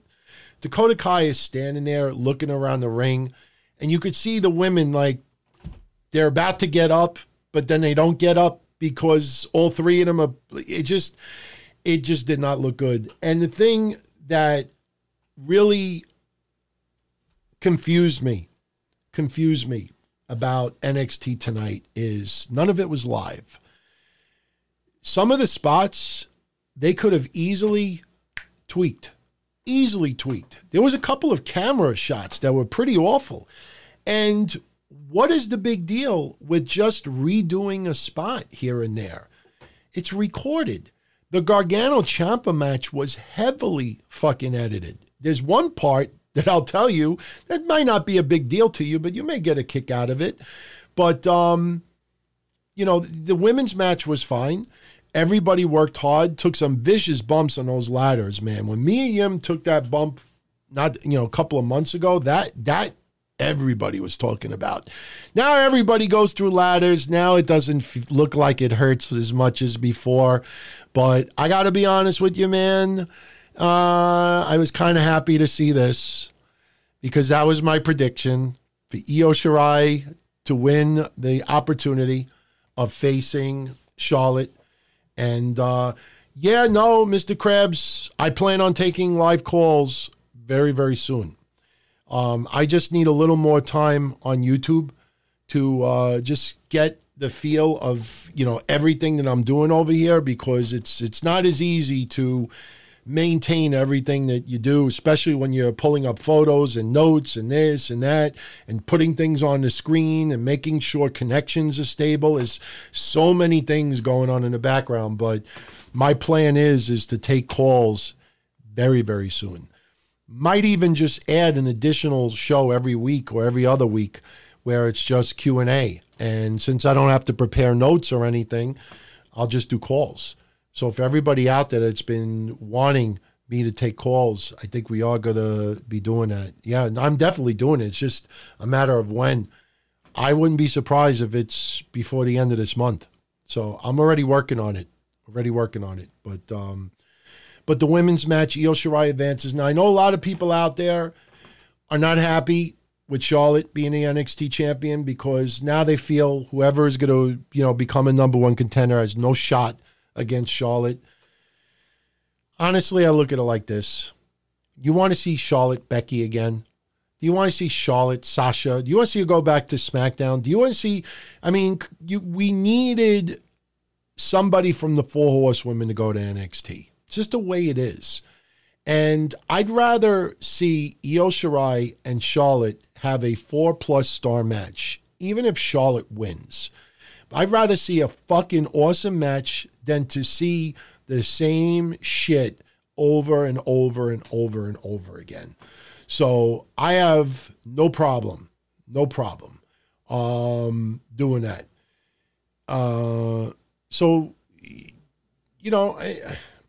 I have no problem. I have no problem with Charlotte as the NXT champion. Now, will she drop the title this quick? No. But we're in the coronavirus right now. You see what they're doing with Jordan Devlin. For people that don't know, they made an announcement that Jordan Devlin, because he's overseas and cannot defend the Cruiserweight title, they're going to crown an interim champion. And some people out there are having conniptions right now about this. Well, he's the champion. How could you just have an interim champion? Believe it or not, they do that in UFC. When a champion is unable to defend their title because of circumstances beyond their control, sometimes an interim champion is crowned. And I don't follow UFC, but I follow news enough to try to understand this. But if I'm correct, you get an interim champion, and then when the real champion is ready to return, then the interim champion kind of relinquishes their belt, but gets the opportunity to take on the champion, and I think that's how it works. In pro wrestling, since it is predetermined, it's much different than boxing or UFC or anything like that. But the point is, the more I thought about it, I don't see a problem with it, because this might lead to a nice storyline when Jordan Devlin is able to come back to the United States. So he's not losing his title and he's not being stripped of his title. That's a storyline in itself. It's not a storyline in UFC or boxing because it's not predetermined. But in wrestling, he could come back and, he's the real champion. It won't be on the level of Cena, CM Punk, but I have no problem with that at all. But, so again, I don't mind Charlotte versus Io Shirai. If it's a kick-ass match, it's something new. And if it's great, we'll probably see a rematch. Maybe they'll do a best of. I don't know how they'll be able to get away with that if they keep the belt on Charlotte. But right now, they don't have a huge crop of talent that they normally do, because a lot of people are electing to stay home. The good thing is, it's sad that the deaths around the globe right now are starting to peak in a lot of areas here in the United States as well. But that's because the people who are dying right now that were on ventilators for 2 weeks, if you learn about ventilators a little bit, the longer you're on a ventilator, the chances of survival go down. It doesn't go up. And a lot of people who were diagnosed 2 weeks ago are now starting to pass away. So you got to look at the number of new cases that are being hospitalized. I heard New York, there might have been only like 2-3 dozen. I heard something like that are new hospitalizations. Did I even say that right? I think I did. So, yeah. Krabs, do I remember the Benoit show? Well, I do a little bit. I do, and Sal from Arizona still comes around once in a while, by the way. He really does. The Benoit show, it was a weird show, man. For people that don't know, the night that Benoit killed his family and killed himself, and they did the Raw tribute, I was live on Monday night, but my show was called The Minority Report at the time. And when we first started the show at whatever time it was, 11 o'clock or whatever, we were paying tribute to Benoit. By the time the show ended, which was like 4.5 hours later, we were spitting on Benoit's grave, and he wasn't even buried yet. It was a very weird show. It's online if anybody wants to check it out. Just warn everybody, the audio quality is shangada because it's so many years ago. But getting back to NXT, we didn't have the level of matches that you got on Raw as far as number-wise. We had the women's match, and keep in mind that the women's ladder match started at 8:10, if I remember correctly. So by the time the match was over, you're getting close to almost hour one being done as well. We had another Killer Cross teaser with the end is near and the clocks, as I opened up with today. It looks like he actually was shown on camera. We'll see where that goes next week. We'll see if I can finally wear my Killer Cross shirt as a little tribute. Then we had a segment where they showed us from last week when Joaquin Wilde was kidnapped by two masked men, and then they showed 2 weeks early when Raul Mendoza was kidnapped. And people are wondering, who are these people that kidnapped Joaquin Wilde and Raul Mendoza? My immediate reaction was, maybe it's INS. I don't know. Maybe it's immigration. But I think Joaquin Wilde and Raul Mendoza are American citizens. So very bad, tasteless joke. But people are like, who are they? And I was like, I don't know, immigration. No. We have no fucking idea. I don't know who the big reveal is going to be. Yeah, some people think it's like rip-off of the Dark Order and stuff like that. I don't remember the Dark Order kidnapping people. But, it better be good. It better be good. So we'll see. Sex traffickers, yeah. You know what? Maybe it was, I'm trying to think, Nightmares on Wax or the Latin Rascals. Maybe these were like, the Latin Rascals were very famous Latin DJs. I actually idolized those guys because they used to do crazy editing in the early 80s. When I was a kid, there was a radio station here, WKTU, 92 KTU, Paco, Super Mix. Go on YouTube, you'll see them. And there was these two guys, the Latin Rascals, and they used to do these crazy fucking mixes, and they're the ones that inspired me to go DJing. I was DJing for a while. So I don't know, maybe it's some Latin DJs that are pissed off at fucking Joaquin Wilde and Raul Mendoza for some reason. I don't know. But after that, we had Jimmy Rollins make an appearance again. I know Malcolm Bivens, to me, he looks like Jimmy Rollins. Anybody who's a Phillies fan, I think he played on the Dodgers as well for a little bit, but, to me, he looks like Jimmy Rollins. But he comes out, as Mauro Ranallo called them, the two bearded behemoths. I got a kick out of the fact that Mauro Ranallo today brought up that Rinku was, the guy that had the $1 million arm that I talked about last week. Tonight, they destroyed Everrise of Chase Parker and Matt Martell. I'll be honest with you, Everrise got a little bit more offense than I thought they should have. 2018 Phillies were special for a lot of people. Absolutely. Struck him out. The Phillies are 2008 champions of baseball. I hated the Phillies. I still don't like the Phillies. Fuck you, Phillies. But anyway, just kidding. I'm a New York guy. What do you expect me to say? But, I just, Everrise got a little bit too much offense in. But, it was pretty much the squash match because they were, the two bearded behemoths, as some people called them last week, the black guys. Stupid morons online. Seriously. There should be like a 15-second delay before a tweet gets submitted, because I think a lot of people tweet, and if they had that extra 15 seconds, they'd be like, this is kind of stupid. Well, let me just delete it. I think this is kind of stupid. But once you delete it, once you tweet it, if you wait more than a minute, people start retweeting or commenting back. Now you're kind of fucked.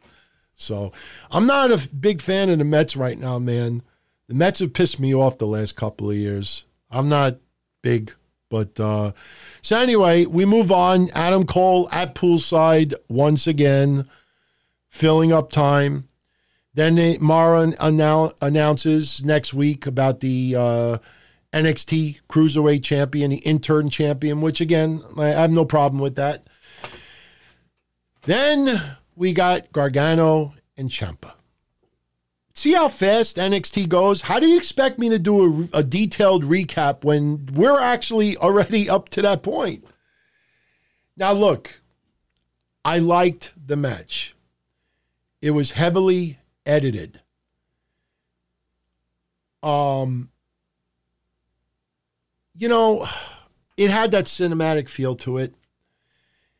The problem is, when you see a movie, even a movie that is made in the movies, and then you see it put on TV where there's commercial breaks, you very rarely ever see a movie where there's a fight scene and it goes to commercial halfway through. The fight scene that I always remember that went on extremely long, that I'm pissed off that I forgot to mention it on the WrestleMania recap, was They Live, when Roddy Piper had that fist fight with that guy that does some of the, commentary for some of the WWE documentaries. A lot of people don't even know that. I can't remember his name right now. But that fight just went on and on and on and on. Now, just picture if that fight scene had 2 commercial breaks. They Live, yeah, They Live. That's another movie. I fucking love that movie. I have the Blu-ray version where Carpenter and Piper do like some side commentary on there. Absolutely love it. AJ Squad, send me the link to your YouTube page. And that goes for anybody out there. If you have a YouTube channel, PM me on Twitter. That's the easiest way to reach me. Or email me, dontony@dontony.com with your channel. I'll subscribe. Sure. I don't mind. I return the favor. Thank you, Keith David. Keith David's awesome, man. A lot of people don't realize, and you might find this cool. And you know what? You could throw me a little thumbs up on this show tonight if you never knew this. Keith David, who had that long-ass fight scene with Roddy Piper and They Live, he does some documentary commentary for WWE. A lot of people will remember his commentary from, is it baseball? That 13-volume series. I fucking love that. I could watch that all the way through in one night, seriously. But, so, imagine that fight scene with 2 commercial breaks in it. It gets to a point where, it's like having intercourse, whether you're homosexual or heterosexual, and, you're having fun and you're going at it, and the phone rings like 2 or 3 times while you're having it. You're like, and the phone rings and you got to stop. And the phone rings and you got to stop. The phone rings, you got to stop. I guarantee you by the second and third time, you're like, man, fuck this shit. I can't no more. No, it's over. It's over. That's what it feels like with this stuff. It's heavily edited. Why does WWE think that we need to see 20, 30, 40 minutes of brutality to sell brutality? You can have 15, 18 minutes and we get the picture. They're beating the fuck out of each other. They're using crutches. They're using fucking weapons. They're using garbage can lids and stuff. Less is more sometimes. A tight fucking 18-minute brawl, we don't need to see 33 minutes to sell the abuse. Then you have commercials mixed in there as well. I'm telling you, that's what it felt like. And the funny part about it is this was heavily edited. That all didn't all go down at that time. And it was funny because you could tell at some points where it was edited. The one part that I just got a kick out of it, only because some of you out there probably know what I'm talking about. Like, you'll see, like, they have these websites where they, like, reveal, like, little things you may not have picked up on in a movie and stuff like that, where, you know, the reflection in the mirror is like a camera in the background filming the movie and stuff, and, you know, like, just little things like that. And I was watching the other day one of my favorite movies that I'm sure a lot of people can't stand, The Adventures of Ford Fairlane, Andrew Dice Clay. And there's a part in the movie where, what the hell is her name? Priscilla Presley. She rings the doorbell and she wants to hire him to find her sister Zuzu Petals and this and that. So anyway, Andrew Dice Clay has got like a pitcher that you blend, like a mixer glass or whatever. And he takes like this orange juice that is laid out, like just sitting on the counter. He's like, "You want some juice?" She's like, "Sure." So he pours the juice in the thing. And he's like, pardon my whatever, and my breath or whatever. He takes a drink. And she takes a sip. And there's like this much juice in the container. Then all of a sudden, his fucking stereo goes off with Jimi Hendrix, and she drops the juice. And when she dropped the juice, if you look at the container, it's filled all the way to the top. Little things like that. So I see little things like that. It's, you pick up on it later. So the point where Gargano and Ciampa are brawling on top of the production truck, go back and watch that. You had the referee like this close away from Ciampa, and then all of a sudden, he's this close. Hope you didn't see my boxer shorts, but no, the referee is this close, and then all of a sudden they do a move and he's this close, and then he's this close. It was like 4 or 5 times, and I'm like, oh, come on, man. Seriously? It was pretty, it's not a big deal, but you could see where things ended. They did a spot, cut, another spot, cut. When Ciampa did like that Death Valley driver outside to the cement floor, you expected to have chalk outlined on Gargano. That was, you saw the two camera works. That because you obviously don't want to do a spot like that on a concrete floor. It's all perception. But again, did you guys see my boxer shorts? Look, they're like regular shorts. I'm not like naked over here. But the brawl was fine. It was really physical. The ending was the best part of it. But there was at least 3 commercial breaks, and that killed it for me. I wanted to see Gargano Ciampa more than I wanted to see Spears and Cody. Nothing against Spears or Cody, but that match just did not interest me that much. And you see why I think my predictions will be right about the TNT tournament? Because right now they have a very limited crew.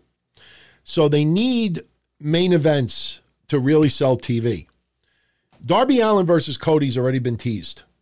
So you almost feel like they have to do that match. Cody, Caesar, and Lance Archer is a match that Jake wants and Lance Archer wants, and Cody's kind of like, not right now and this, that. So you see everything come there. Dustin Rhodes winning and people wanting to root for him against Lance Archer, and he puts up a good fight, but he still gets destroyed. And maybe Lance Archer beats the fuck out of Dustin a little bit more just to piss off Cody because he's facing Cody in the finals. Come on, man. You could see all this put together. And I hope it happens that way because, I get to replay this and rub it in people's faces. But that's where I see it going. So, I don't have skid marks, dude. I don't have skid marks. I haven't had skid marks since I was a kid. Seriously. But anyway. So Gargano, Ciampa, they're brawling. They're outside the building, inside the building, cutting the mat, pulling it out. It's an empty warehouse. The referee is there. The production crew is there. It was very well done. To me, again, about 6 or 7 minutes too long. At the beginning of the match, Candice LeRae shows up with Johnny Gargano. And, she's showing concern for Johnny Gargano. Totally understandable. And They're brawling. I know you're only kidding. Why would you think I have skid marks, man? By the way, shout out to everybody who's still live. You know what? We'll go to like 12 o'clock. I definitely got to keep it under 2 hours. And anything not covered today will carry over to Monday, to Friday. But anyway, Candice LeRae, they open up with her going inside with Gargano.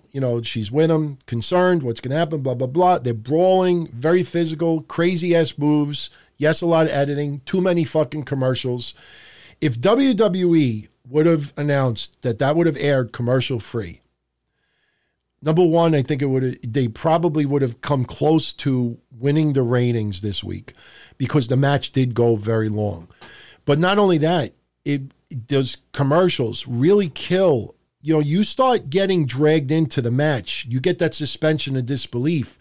You don't want distractions. You want to focus. You want to start feeling that emotion. And you start feeling it, and then all of a sudden, bye. What's that cell phone commercial? Okay, bye. Hi. Okay, bye. Come on, man. I'm watching them killing each other, and I'm like, holy shit, this is fucking awesome. And then all of a sudden, okay, bye. How does WWE not understand that? Okay, bye. Yeah, I'll close out tonight doing that. So anyway, we're right towards the end, and Candice LeRae enters the building looking very concerned, and she enters the ring, and she says she's trying to pretty much, it looks like she's trying to stop them from fighting. And she goes to Ciampa and she's like, are you happy? Are you happy? And I'm saying to myself, this motherfucker is going to low blow Gargano. And I know a lot of you out there also said it because it's Wrestling 101. When you stand in the ring that extra couple of seconds, you're turning around and you're turning on your loved one. She turns around, she low blows Gargano, leaves the ring. There ain't no crowd, there ain't no Morrow. That bitch! Nothing. We're just like in awe. Thank God there was no commercial break at that time, too. Okay, bye. Actually, it would have been cool if Candice LeRae did that. She low-blowed Gargano and said, okay, bye. So she leaves, and Gargano's selling the crotch shot, and Ciampa is laying over Gargano, and he's got remorse, and he feels bad, and it's almost like he's sorry for everything that happened. And, I have a feeling some people out there thought one of two things. Thought maybe they are going to reconcile and that's how they're going to go off the air. I don't know how that would have been received. Or maybe some people even thought that when Ciampa was showing remorse would have hit Gargano with some crazy move and then we would have some whacked out storyline with Ciampa and Candice LeRae. But as Ciampa is feeling a little remorse, we have Candice LeRae, hi! She goes back in the ring, and she low blows Ciampa. And Gargano reveals he's got a cup on, so he really didn't get hurt. He puts his finisher on Ciampa, 1, 2, 3, and Candice LeRae and Gargano get a one-up on Ciampa, and the feud is over. And as I said at the beginning of the show, as Gargano is walking out of the building gingerly to his car with Candice LeRae, they go past some dark car, might have been a Dodge Charger, I don't know, I wasn't really looking at the car. And there appears to be a blonde-haired girl in there and a guy with a bald head. And the lights were on inside the car to make sure you could see that. And it looked like it was Killer Cross and Scarlett Bordeaux. And that's how they went off the air. And it was a very good ending. I think if they would have chopped off 10 minutes of that, 5, 7 minutes of it, one less commercial, 2 less commercials, I think it would have been heralded as one of the top NXT matches of the year so far. I know we're only in April, but still. It was very good. Those commercials killed it for me. So now with ratings, it's going to be interesting, man. Last week's ratings were very disappointing to a lot of people. I think this week NXT does 637,000. AEW, boy, I'm so tempted to say NXT wins this week, but those commercials, man, killed it for me. 637 for NXT. I'm going to say 655 for AEW. No, you know what? AEW did pretty bad last week. I mean, look, under the circumstances, I think it's, you got to let it go. No, you know what? I'm going to say 637 for NXT. You know what? Fuck it. I don't care if I'm wrong. Because you know what? If I end up being right, it'll stand out more. If I'm wrong, we'll just ignore it. But I'll say 637 for NXT, and I'll say 591 for AEW. All right, let's go with that. I'm going to go with that. I'm going to say NXT is going to win this week. Showing the replays with Charlotte and Rhea and stuff like that. And Friday, I'll talk about all that dumb fake news about Rhea Ripley back in Australia and she can't come back. You love all that fake shit that goes around online. On Friday, I'm going to talk about Triple H's interview where he talked about the ratings. That little fun back and forth with Kevin Nash and Lance Archer, having a little bit of fun at Marco Stunt's expense. Now, Impact Wrestling, they're going to be taping their, I still have about 4 minutes.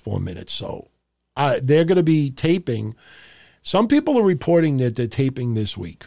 Let me give everybody a little bit of research that I did as far as what Impact Wrestling is planning on doing, if the reports are correct. They're going to be going to Nashville.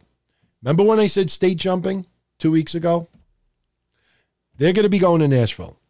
Nashville right now has what's called Safer at Home. Now, I don't want to get into the whole thing here, but they encourage people to work from home. They encourage avoiding more than 10 people. So, look, the county that the building is in where they want to do the shows, it's in Davidson County. And the building is called Skyline Studios. They already do some type of production in this building. I don't think they've ever held wrestling there before. But they're planning on, as the reports are saying, they're planning on recording 3, 4, maybe 5 weeks worth of wrestling there. And they might even record Rebellion that was supposed to be taking place in New York City. So now if you research Tennessee, Davidson County has been the biggest county with deaths because I think it's the biggest county, period. It's got Nashville in it. So they had like 900 cases of coronavirus already. But if you research Tennessee's Safer at Home, Impact kind of gets away with doing this stuff. But yeah, Tennessee's been laid back, but you know what? I think some people are starting to realize that, this might not be as crazy. Like, as long as you don't walk into someone's face and they sneeze right in your face, and as long as you're not in a club, hey, right in somebody's face. I don't want to do the spit over here, but I used to have a talent. I don't know if I could do it over here. I don't know if you could see that. But my father does that. Because my father, he's old school Italian, and when he talks, like spit comes out of his mouth. There's some people that do it. As long as you keep your distance and wear a fucking mask and you don't sneeze or cough or vice versa, I think everybody will be all right. But Nashville is a little bit laxed. And, that little spittle thing I think you probably have to watch it back in high definition, probably in the big screen on your computer and see it. Yeah, I used to be able to do that. I don't know why. I don't know where I got that from, but I used to be a kid. I used to be in my school. And my friend used to sit in front of me in grammar school. And, he'd wear like these big, shirts with these big, collars. And I couldn't do it. But then sometimes he'd wear like these shirts that have no collars on it. And his whole neck would be exposed. So I would either slap him in the neck, give like nice biff. Or I would just spit in his neck. He'd be like, So anyway, so we'll get into the Rebellion card because we don't even know exactly when they're going to tape. But this Safer at Home order in Tennessee is going to expire on April 14th. April 14th is 5 days from now because it's now Friday morning over here. So when they say they're going to tape this week, it might be early next week. But they may extend that Safer at Home order. But that's Impact's plan, and it will be without fans, even though, what's going on in Tennessee is a little bit more laxed. Ring of Honor has re-signed Angelina Love to another deal. I did not realize that she was already wrestling 20 years. Angelina Love, 20 years. Look, not the greatest talent out there, but, you got to give somebody props for having a career that long. But with that said, I am done. Like I said, I wanted to get exactly 2 hours in here. So I'm about to get cut off. And make sure you tune in Friday for the Don Tony Show. We're going to have a blast. And next Friday, we may do the One Chip Challenge, Mission myself. We'll see. So before this cuts off at 2 hours, I'm going to say bye. Bye. Okay, bye. Bye.